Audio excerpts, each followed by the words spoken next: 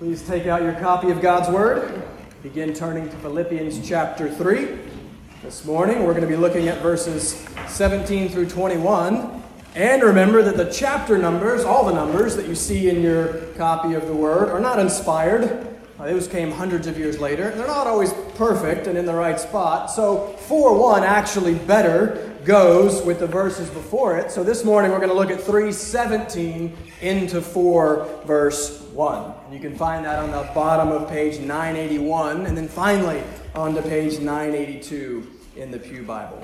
It is great to be back with you all. Thursday was our 10th anniversary, so we're pretty excited about that. That's not very long for some of you, but that feels pretty long for us. God has been very good and gracious to us. We had a wonderfully blessed opportunity to get away together for a whole week with no kids. We've never done that before, and it was great. We got to enjoy time together. We got to enjoy God's creation in a particularly beautiful spot. So it was a real blessing. We missed our girls. We missed you guys. I missed preaching. So let's get back to it. I'm a low energy person. I store up all of my energy just for this time. So when there's 2 weeks of that, you're in for a lot. So I'm excited. I apologize in advance, but let's get into it. We've been away from Philippians for a week, so let's take a moment to reorient ourselves. Look back again at verses 8 and verse 10, knowing Christ. What is it that you count as being of surpassing worth? What is the most important thing to you? What is life for you? What are you living for? For Paul, we've seen that the answer to all of those questions is Christ and the surpassing worth of knowing Christ Jesus, his Lord. How can Paul, a mere man and a sinner at that, the chief of sinners, he says himself, how can he know Christ? How can he know the perfect, holy, righteous Christ? Verse 9, it's precisely because of the righteousness of Christ. Not only is Christ righteous, but Christ also gives righteousness. Our righteous God requires righteousness to be in relationship with him. We don't have it. None of us are good. None of us are righteous. But Christ is. So in chapter 2, verses 5 through 11, we see the righteous Christ who becomes a man to live and die in our place, fulfilling all righteousness. He comes to represent us. He comes to perfectly keep the law for us. He comes to fully pay the penalty that we owe for us. And in so doing, he gives to us his righteousness. So visitors, non-Christians, welcome. But this is the part that you most need to know. We're going to talk a lot about what we are called to do. Lots of commands. Here's how a Christian lives his life. Don't hear me saying, do these things so that you can be saved. These things are contingent first upon you knowing Christ, which is a gift of God's grace. The Savior who has come to die so that we may live. So we don't earn our righteousness. We don't work our way to God. We are counted righteous. We are treated as if we were righteous, all by grace through faith in Christ. That's how Paul can know Christ. He first has to have this righteousness from God that depends not on himself, but on Christ. That's based not upon works, but on his faith. He is justified, as we just sang, by grace and grace alone. And so Paul knows Christ. Then verse 10, all of that righteousness as a gift is so that he may know Christ. So he knows in one way, and he desires to know, and to know more in another. And Paul explains that at the end of verse 10 as becoming like him. And so we looked at that a couple of weeks ago, and I want to emphasize how important those two phrases are. Those two phrases could be the sum and substance of the Christian life. Knowing Christ and becoming like him. Knowing Christ and becoming like him. That's what this is all about. That is why we are here, or at least why we should be here. This is what it means to be a Christian. To know Christ and then to become like him. And so then we looked at that last time in terms of pursuing Christ. Paul has told us to press on. He knows that he has not yet obtained all this. He's not yet perfect. He's not yet perfectly like Christ, the Christ that he so passionately loves. And so he presses on to know him more. And he encourages us to do the same. Right? So we looked a few weeks ago at the Christian life as the imperfect but passionate pursuit of Christ. That's what our whole life is to be about. That's what we were created for. And so Paul wants to help us understand what that looks like and so encourage us on. So we're picking back up on this command to press on. We're still looking at the nature of the Christian life. What's it really look like? How do we press on? Well, last time we saw the importance of thinking. Verse 15, think this way. We're going to see that again. He sums everything up in chapter 4, verse 8, telling us to think about these things. But we also saw that it doesn't stop with thinking. 4 verse 9 obviously follows 4 verse 8. What you have learned and received and heard and seen in me, practice these things. Think and now do. Or think, chapter 3, verse 15, chapter 3, verse 17, walk. Think and now walk. But specifically, Paul is going to tell us to watch those who walk. Then he's going to warn us to watch out for those who do not walk. Or let's put the sermon today like this. Here's the sermon. Press on. We're still talking about press on. How? Press on by watching those who pursue Christ, by watching out for those who pursue self, by walking as citizens of heaven, and by waiting for Christ. Watch out, walk, wait. That's how you press on. That's how you live the Christian life. We've seen Paul's way of thinking. Now we're going to see more Paul's way of living. Remember, belief always demonstrates itself in behavior. Right thinking leads to right living. Last time was the Christian life as imperfect, passionate pursuit of Christ. This week we're looking more at the how of that. How do we imperfectly but passionately pursue Christ? The Christian life is more than believing some things about Jesus. It is what we've just said. It is a life. It's an entire way of life. It is to walk in a certain way. It is to live a manner of life worthy of the gospel. God saves us, and then he changes us. Well, let's see what that looks like. Let's see what it means to together pursue Christ. This is how to do that. Let me read the passage for you first, starting in Philippians chapter 3, verse 17, reading on to chapter 4, verse number 1. You can find that on page 981 in the Pew Bible. Let me read for you Philippians chapter 3, verse 17. This is what God wants to say to you today. Brothers, join in imitating me, and keep your eyes on those who walk according to the example you have in us. For many, of whom I have often told you, and now tell you even with tears, walk as enemies of the cross of Christ. Their end is destruction. Their God is their belly, and they glory in their shame, with minds set on earthly things. But our citizenship is in heaven, and from it we await a Savior, the Lord Jesus Christ, who will transform our lowly body to be like his glorious body by the power that enables him even to subject all things to himself. Therefore, my brothers, whom I love and long for, my joy and crown, stand firm thus in the Lord, my beloved. If you would, bow with me, and let's begin with a word of prayer. Father, we pray, as we have just sung, show us Christ. Father, reveal now your great glory and reveal it through the preaching of your word. We thank you for your word. We thank you that it's living and active. We thank you that it saves and that it sanctifies, it shapes, it transforms. Father, speak to us now through your word. Father, help me. Father, all my preparation apart from you is worth nothing.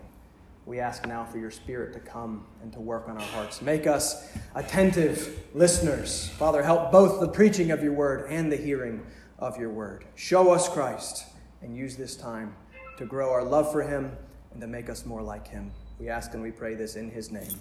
Amen. All right, point number 1.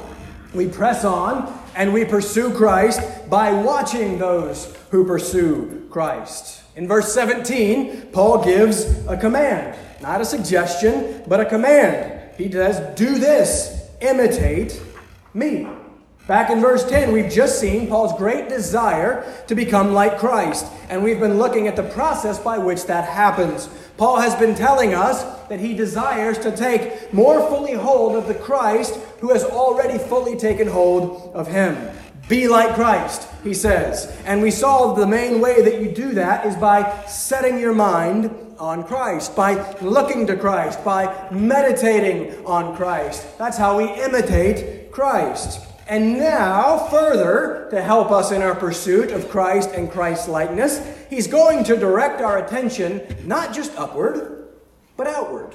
And Paul knows our frailty. He knows the weakness of our flesh. He knows that we need not just abstract encouragement, but concrete example. And so he continues his call to press on in the pursuit of Christ by pointing us to people as examples, both positive and negative. He's going to say, look at these guys, be like them. Also, don't look at these guys, don't be like them. Keep your eyes on, keep your eyes off. Duplicate, deny, follow, flee, watch out.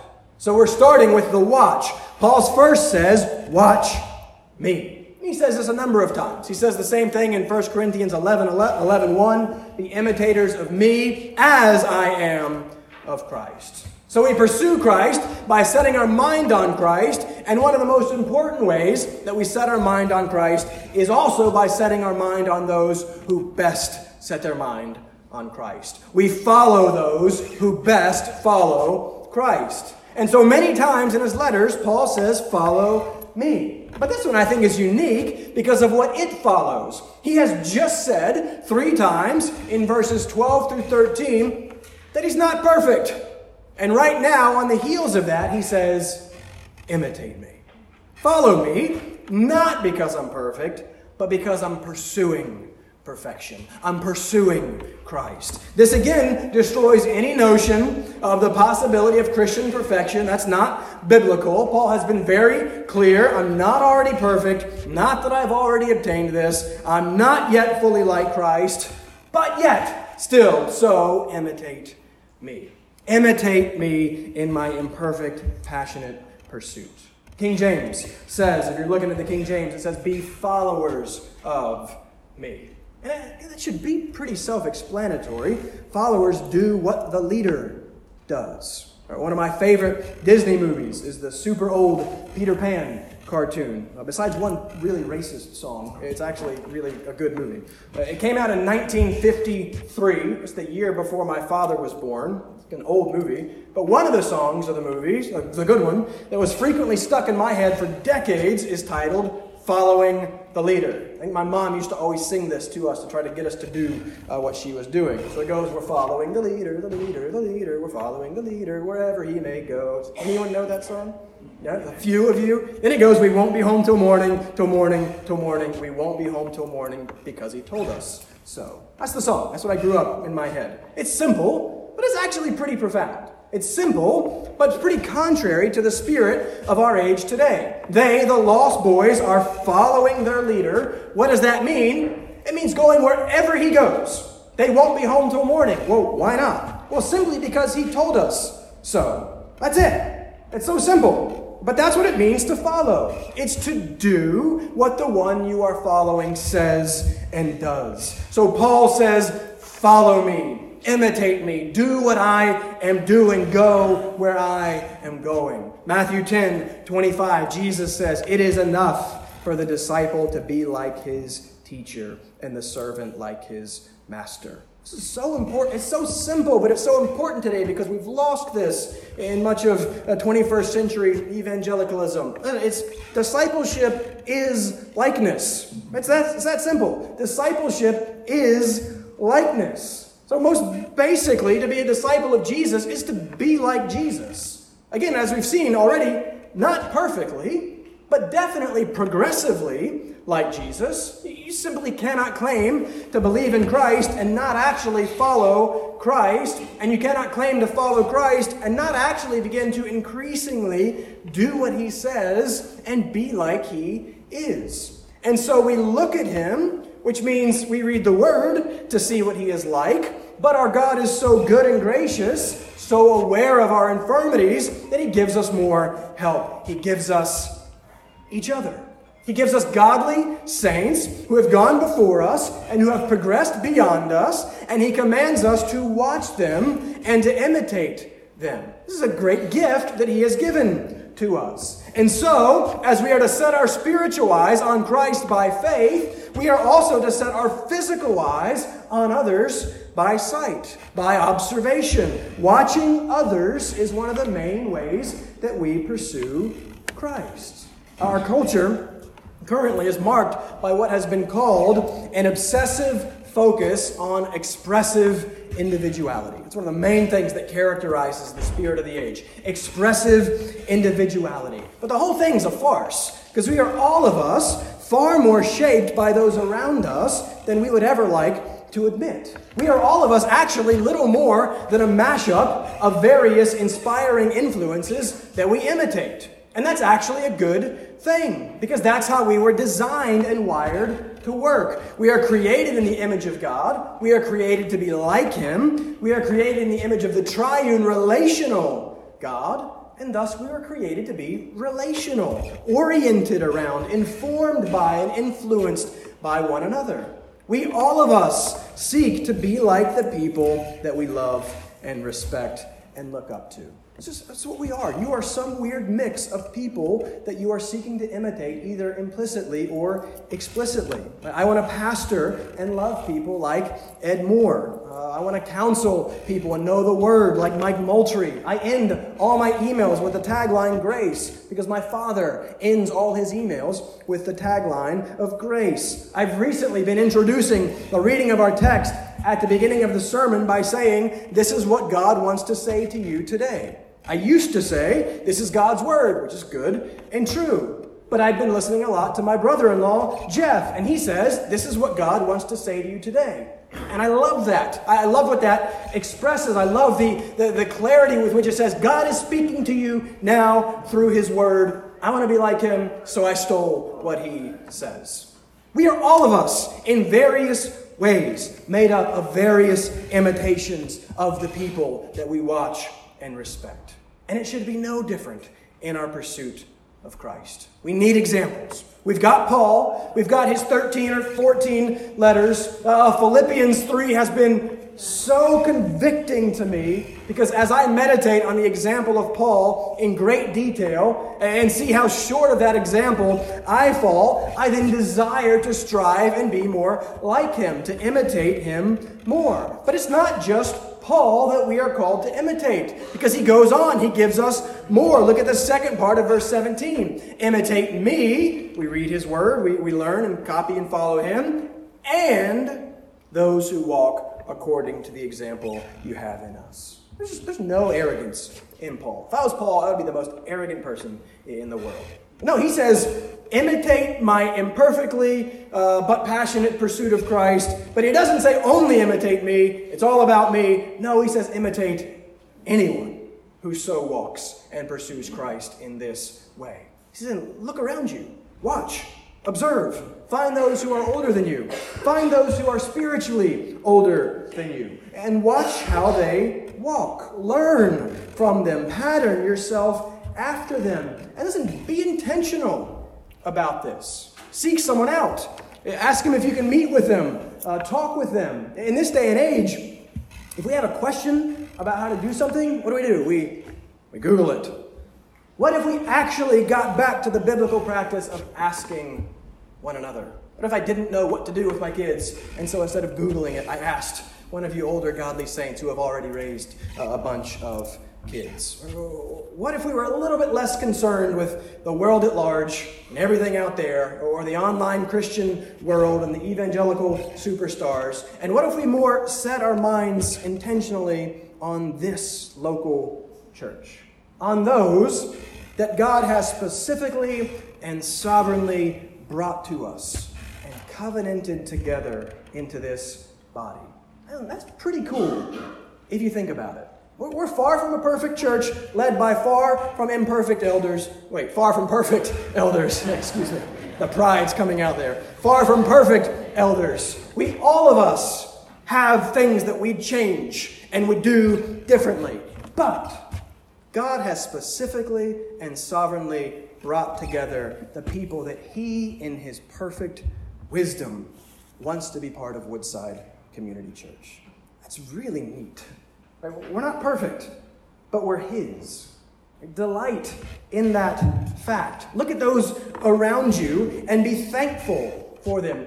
Don't lament what we do not have. Rejoice in what we in God's sovereignty do have, and then seek to know and then to bless and to be blessed by those that God has purposefully placed around you.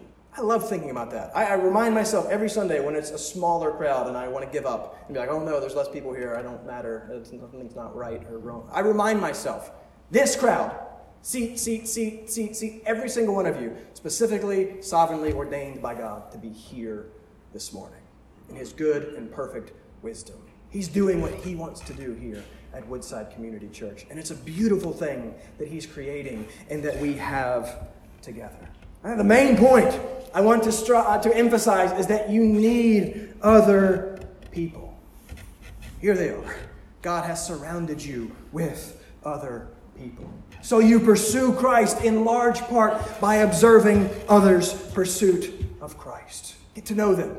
Ask them what they do and how. Ask them, hey, I don't like the word quiet time, or whatever you want to call it, devotional time, your time with the Lord. Hey, ask somebody, hey, what do you do? How do you spend time with the Lord? What does that look like specifically for you? And learn from them.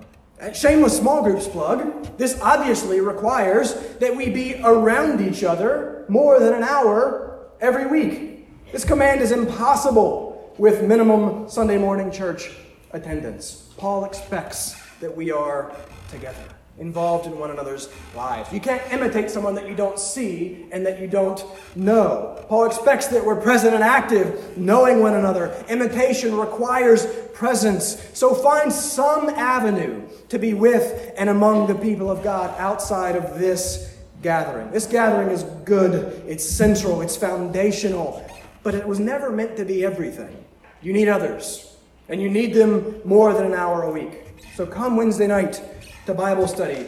Get to one of the small groups for prayer and fellowship. And please stay after at 12:45 upstairs to pray together. And you get to know your brothers and sisters as you then pray for one another. Or come talk to me about setting something up one-on-one with me or with someone else in the church. Pursue Christ by watching Christians. And watching Christians requires that you know and be with Christians. And listen, included in that, by the way, something to be aware of, Christians, other people are watching you. They are observing how you live your life. I don't mean to say that in some sort of big brother, you better watch out, you better not shout kind of thing. No, but just stating a basic fact. We watch and observe each other. You guys watch and observe how I try to parent my children. I'm watching you guys and how you parent your children to see what I can learn. Done in the right spirit, with humility, not pride, we are doing this not to catch one another messing up, but because this is how we were wired to learn from each other, from not just instruction, but imitation. So watch others and be aware that other people are watching you. We learn from observing one another. So ask yourself today, who am I imitating? And also ask yourself, am I someone that others can imitate? Who am I imitating? And am I someone that I would want others to imitate? Am I someone that I would want my daughters to look at and imitate and be like? Watch those who pursue Christ. But that's not all. That's just the first one. Point number two. Number two, watch out now for those who pursue self. Look at verses 18 and 19. For many, of whom I have often told you, and now tell you even with tears, walk as enemies of the cross of Christ. Their end is destruction, their God is their belly, and they glory in their shame with minds set on earthly things. All right, first question is, who are these people that Paul is warning us about? There's actually a lot of debate about this. I'm not entirely sure. Remember, we've already been warned about some people up in verse 2. Remember, we saw the Judaizers up in verse 2, the dogs, the evildoers. Why were they so bad? Acts 15:1. They were teaching, unless you are circumcised according to the custom of Moses, you cannot be saved. And so the question is, are the people in verses 18 and 19 the same as the people in verse 2? The simplest answer is just yes, because Paul gives us no introduction or indication that he's shifting to a new group. He's told us clearly in verse 2 who he's warning about, so maybe he's warning us of the same people later on. But I actually lean towards, and I'm not entirely sure, but I lean towards it not being the same group. Remember, the Judaizers were all about the law. They were teaching that to be a Christian, to be right with God, you needed Jesus, but you also needed to keep the law of Moses, or you needed to do something, which is what many churches are still teaching today. Yes, you need Jesus, but here are these other things that you got to do to make sure you're actually a Christian. So they said you got to keep the law, and that was all summed up in circumcision. So in some way, they're teaching that you can be right with God through law keeping. They were then legalists, right? Law. And that's what sets Paul off. That's why he writes chapter 3, and then his beautiful description of the gospel and the fact that we are right with God, we are righteous not by law keeping, not by anything that we do, but the righteousness given to us from God as a gift through faith in Christ. But then looking at verses 18 and 19, these guys don't seem to quite fit the legalist bill. They almost seem to be the opposite. Instead of teaching the importance of law keeping, they seem to disregard the law entirely. They are maybe saying, since my salvation has nothing to do with my doing doesn't matter at all, I can then do whatever I want. So instead of the legalists, these guys maybe sound more like what are called the antinomians. Again, it's just a fancy word that means no law or against law. Legalist, law, anti-legalist, no law. Regardless, whoever they are specifically, Paul tells us what we need to know about them and what we need to watch out for. And I think it's best summed up in the second phrase of verse 19. Look at there. He says, here's who they are. Their God is their belly. Now, that doesn't mean that they like to eat. Paul's not warning us about gluttony per se. He's not talking particularly about food. The NASB translates this word appetites. Their God is their appetite. Same word is used in Romans 16:18. Paul again is warning us to watch out, specifically for those who cause division.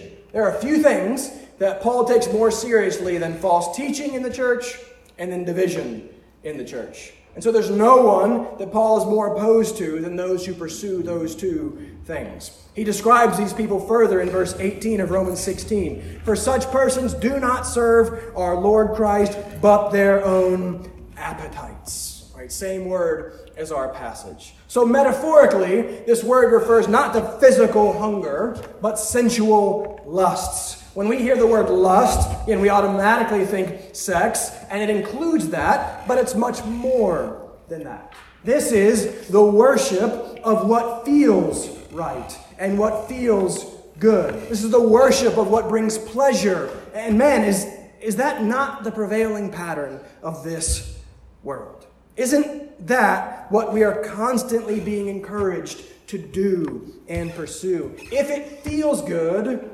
it is good. If it makes you happy, well then do it.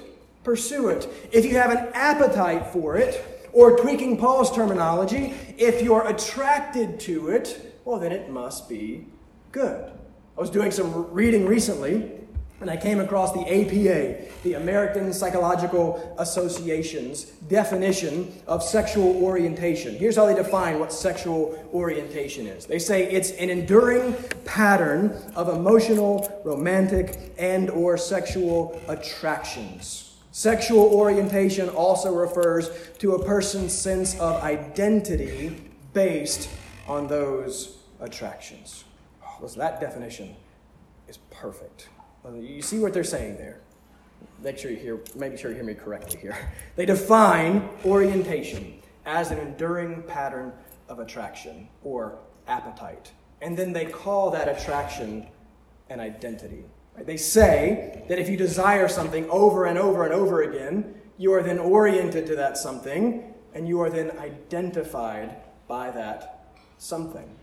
It's so interesting because that's so spot on, yet so tragically wrong at the same time. Because they're recognizing how important and formative our desires are. And they're correct about that. But they're terribly wrong in the assumption that all those desires, just because they exist, must then be automatically right and good. Their definition is chapter 3, verse 19. Their God, that which is most important to them, is their belly. That which they desire, that which they are attracted to, that which they have an appetite for. They're saying, identify yourself by whatever that thing is, and then do whatever you can to get that thing. And again, listen, this isn't just about sexual orientation or sex. That's just a particularly relevant example of the general principle that Paul is giving us here. And this is the definition of worldliness. This is the definition of what defines our culture. And worldliness is a word that we don't use in the church much anymore. We find it a quaint and dated idea today, but it's a word that Christians in ages past found very relevant. Paul is saying here, watch out for worldliness. Well, what is that? Well, look at the end of verse 19, because this is what it is. This further explains what it means that their God is their belly. They have their minds set on earthly things. So worldliness is a mindset. Worldliness is, using our culture's terms today, worldliness is an orientation. It is an enduring pattern of attraction for the things of the world. It means to love the world. It means to desire the world. It means to find yourself at home in the world, to live for the world, to be identified by the world, to look like it, and to act like the world. Well, hey, what's wrong with that? 1 John 2:15 is what is wrong with that. John says, do not love the world or the things in the world. Direct command. Don't love it. Why not? If anyone loves the world, the love of the Father is not in him. All right, so it's either one or the other. It's either love for the world or love for God. Why? Verse 16, for all that is in the world, the desires of the flesh. Sounds like the God is the belly thing. And the desires of the eyes and the pride of life is not from the Father, but is from the world. And the world is passing away, along with its desires. But whoever does the will of God abides forever. That's why don't love the world. Because the world here, in this sense, is not the world of creation, but world in the sense of all that is opposed to God. All that is in prideful rebellion against Him. You cannot love that which is opposed to God and God at the same time. If you love the world, you do not love God. As we just saw, discipleship is likeness. So if you are like the world, well then you are not like God. And thus you do not love God, and thus you do not know God. Paul is giving us a very relevant warning today. Watch out for those who pursue self. Since it's their belly that is their God, that which rules them, that which they worship and serve, ultimately then, whatever specific form this takes, it is their self that they are truly pursuing, and their own appetites and their own pleasures. Say, watch out for that. Say, watch out for the world. The world is very appealing. Sin is very appealing. The power of sin is the promise of pleasure. The sin is promising pleasure. It's saying you'll get this if you do this and follow this. That's what it means to have your belly as your God. It is to seek pleasure, fulfillment, identity in the pursuit of self, in the pursuit of the present, in the pursuit of instant gratification. And left unchecked, this becomes our God. It becomes our divine authority. This is where our mind is set. And that's why Paul keeps talking about the mind. Again, he'll do it again in chapter 4, verse 8. That's why he characterizes these dangerous people as those whose minds are set on earthly things, on self. Your mind is either set on Christ or it's set on self. We've got an entirely different focus here. Downward and inward is the focus of the world. Upward and outward is the focus of Scripture. You need to always be asking yourself, what future is there in the object of my devotion? What future is there for you in the object of your devotion? What will come of what you are most pursuing? What happens when you get it? Can it deliver what you are holding out and hoping that it will deliver? Can it satisfy you? And when it doesn't, what's next? Where is your mind set? What are you focused on? What are you pursuing? Who honestly is your God?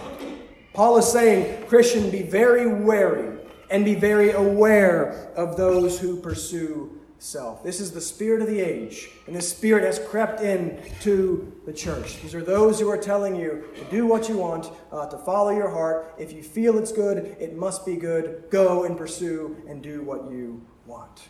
Paul's saying, actually, watch out for that, because the heart is sick.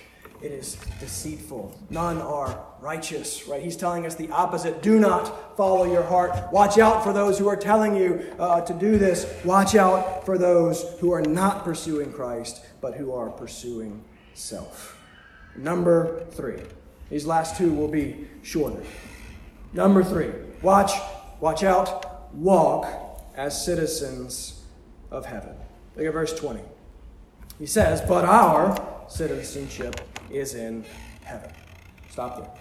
Over and over again, we've seen how belief determines behavior and how what we think determines how we live. And an important part of what it is that you think is what you think and believe about your identity, where you think and believe you are from, where you consider your home.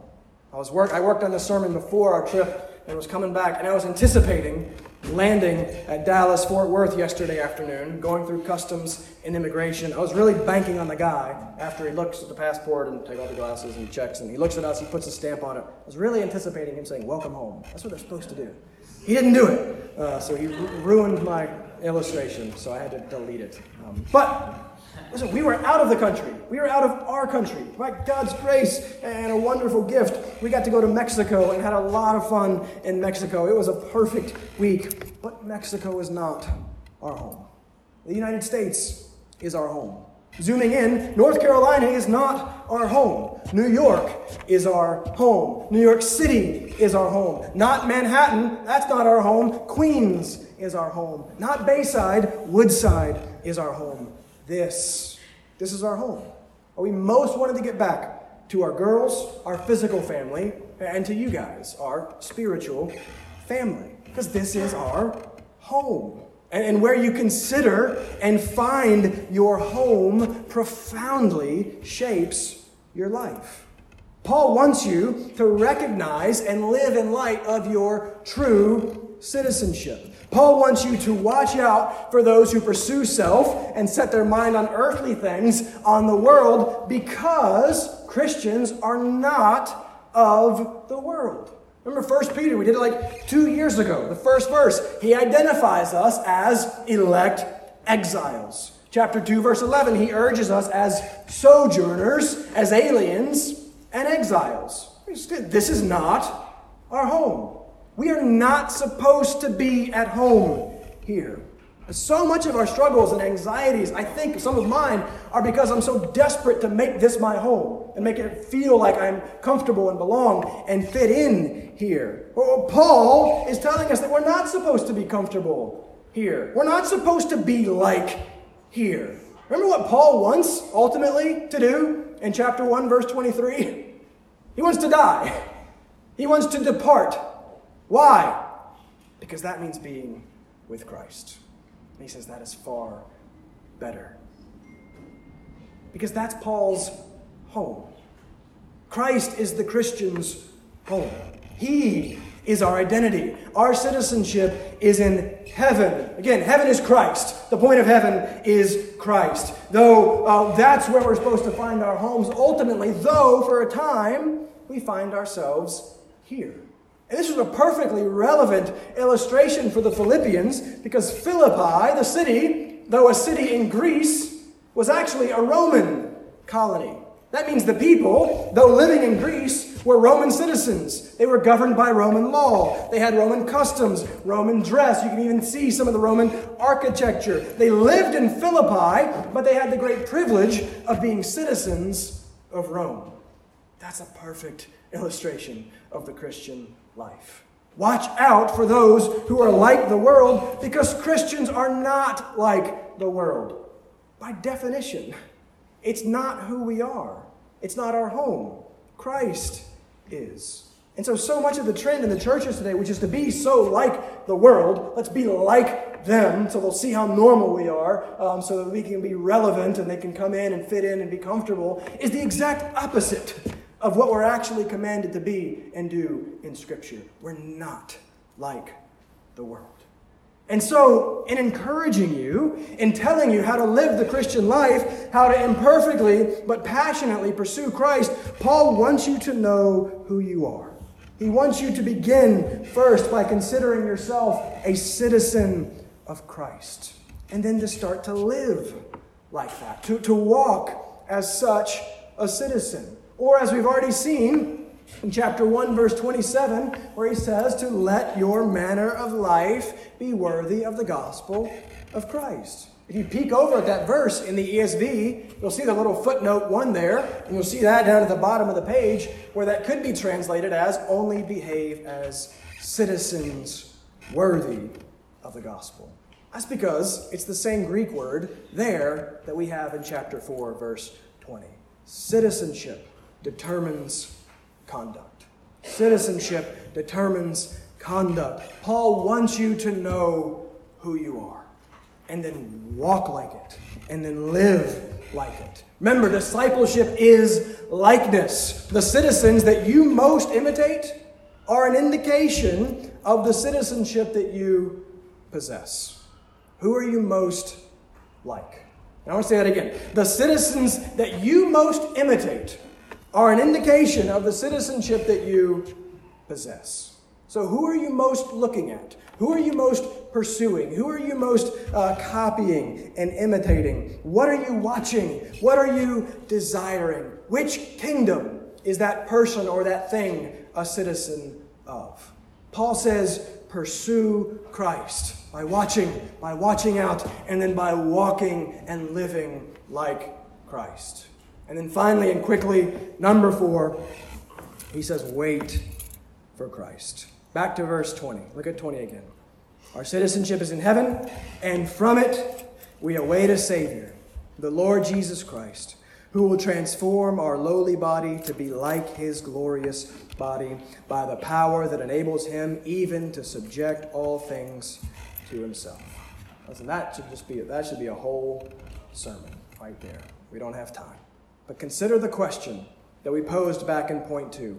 What future is there in the object of your devotion? And that thing that you long and live for, love and live for, that thing that you are pursuing, what hope is there in it? Is there a future for you in it? Look at the future that is in store for you in Christ. He will return.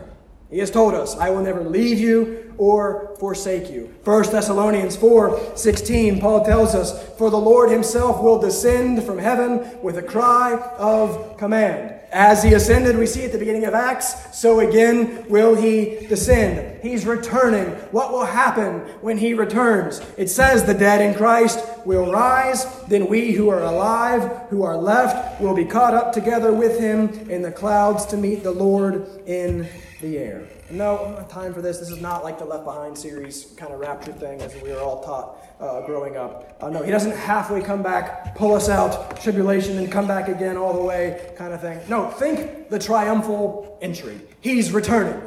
And when he does, he calls us up and out to join him. And then we triumphantly enter back in with the conquering king. He's coming down here. We're not going up there. But the point of this wonderful passage, and we miss arguing over all the timing and specifics, so I want to ignore what I just said, because I want you to get the main point. 1 Thessalonians 4:17. All that. He returns. What's the result? We miss this. And so we will always be with the Lord. That's it. That's the future. That's the point of everything. That's what Paul wants more than anything. We will always be with the one whom it is of surpassing worth to know. And not only will we be with him, but we in some way will be like him. Back to Colossians 3:21. He will transform our lowly bodies to be like his glorious body. No more aches, no more pains, no more colds, no more cancers, no more aging, no more slowing down, no more tiredness, no more brokenness. Instead, transformation, glorification, wholeness, completeness, like the one that we most love finally. I think it's hard to even kind of begin to imagine what this will be like and to put it into words. But whatever it is, it will be awesome. Actually, as the word awesome is supposed to mean, it will be awesome and amazing. Remember, we've had sanctification. We're progressively being made like Christ. This is glorification. We will finally be made perfectly like Christ. And the hope and consideration of that glorification at Christ's return has great sanctifying power for today. 1 John 3:2 says, "Beloved, we are God's children now. You are loved and you are God's child in Christ. And what we will be has not yet appeared. But we know that when he appears, we shall be like him." Why? How will we be like him? This is wonderful. Because, so there's a connection. Here's the how. Because we shall see him as he is. In some way, I don't know, but in some way, the very sight of Christ is what transforms us. The sight finally unveiled with the flesh and the sin and all that gone, and he comes in all his power and his glory. That very sight itself is a transforming sight. He is so great, he is so glorious, that even just the sight of him as he is changes us. As we have so little idea of what this will be like that it's hard to even illustrate. I tried and I failed to do so. The best thing that I could come up with, because it's one of my favorite Disney scenes, again, 2 Disneys in one sermon, that's not good. But one of the best things is the end of Beauty and the Beast. I tell my girls that Belle is the best princess because she loves books. But the end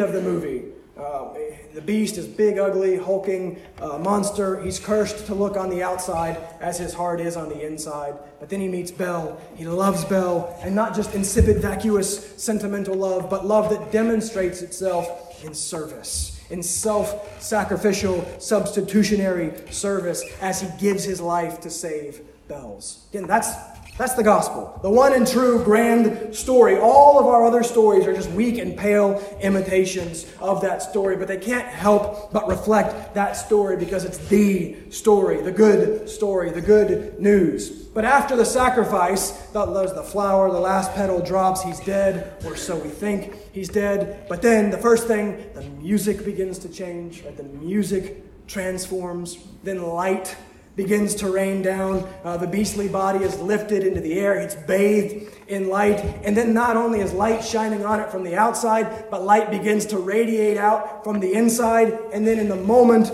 in a twinkling of an eye, he is changed. He's transformed. He has a new glorious body. As he lays down his life for the life of another, he's then transformed as the outside is now made to reflect the transformed and purified inside.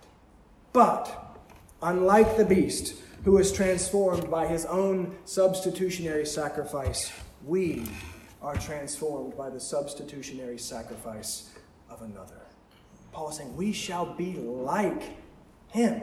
Our beastly bodies in some way will become like his glorious body when and because we shall finally see him as he is. We shall finally know him as we are already fully known. We are like the beast and then made perfect and made like Christ in just some unimaginable way. That's the future.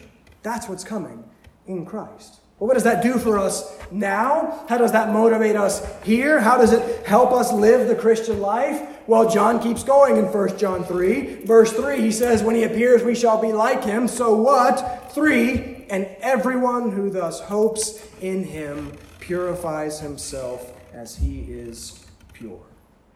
It's the waiting for Christ that motivates the walking with Christ. It's the future that shapes the present.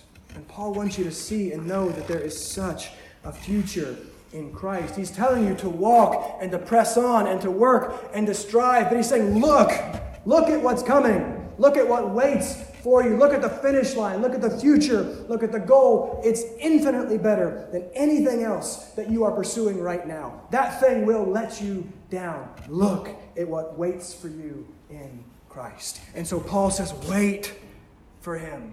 And in the Greek, the word's not just wait. It's the word wait with a prefix on the front, which means eagerly await, anticipate, long for, right? We looked forward to our vacation for like 2 months. And whatever that thing is that gets ahead for you and that you look forward to and you long for and you work towards, Paul says, do that for the return of Christ.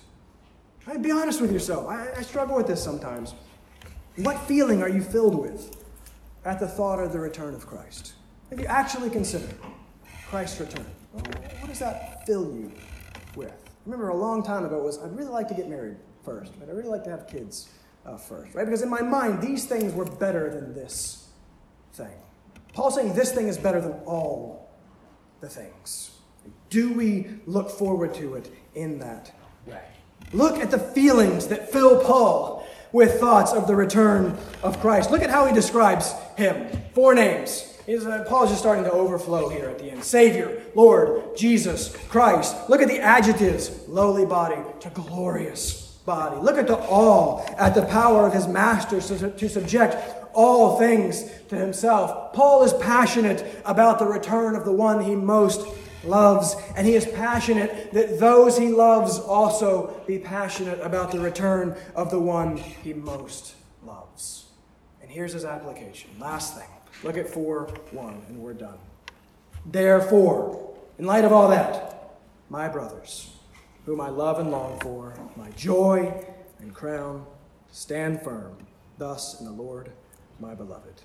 Yes, I love Paul. I want to imitate. I want to be like him. He's just used 4 names for his master. Now he uses 6 to describe his followers. Don't miss the warmth at the end here in verse 1. Yes, there's a command. Yes, it's important. But don't miss the context of the command. 6 distinct terms of endearment in one short verse. It's basically the whole verse. He can't help himself. He says, my brothers. Then he uses the same word that he uses again at the end, though the ESV obscures it. It basically says, my brothers, my beloved, my longed for, my joy, my crown. One more time for good measure, my beloved. See, brothers and sisters, I love you. And because I love you, I want what's best for you. And because what's best for you is Christ, stand firm. Wait for him. Cling to him. Love the one who is love incarnate. Love the one who has already first so perfectly loved you. He's saying imperfectly but passionately pursue him and do it together. Do it by watching those who pursue Christ. Do it by watching out for those who pursue self. Do it by living like Christ, by walking as citizens of heaven, and do it by waiting for Christ who will return from heaven. Brothers and sisters in Christ, you are his, and he loves you, and he is coming for you. He's coming for us, and it will be indescribably wonderful. So Paul wants you to be ready. He says, be ready by living for and pursuing the one who first pursued you. We live for him because he's already died for us, and he's coming back. That's the future that awaits. And let that future motivate the present. Let the waiting motivate the walking. That's how you imperfectly but passionately pursue Christ. If you would bow with me, and let's close with a word of prayer.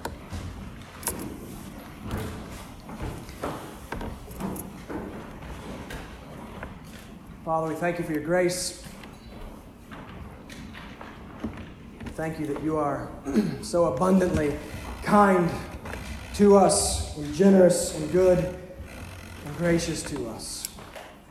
Father, forgive us for how quickly you forget that. Father, forgive us for how much of our lives we live without reference to you. Forgive us for how prone we are to pursue the things of the world. Father, I want to be less like the world and more like Jesus Christ. I want my daughters to not love the world, but to love Jesus Christ. I want my church to not love the world, but to love Jesus Christ. Father, help us, please.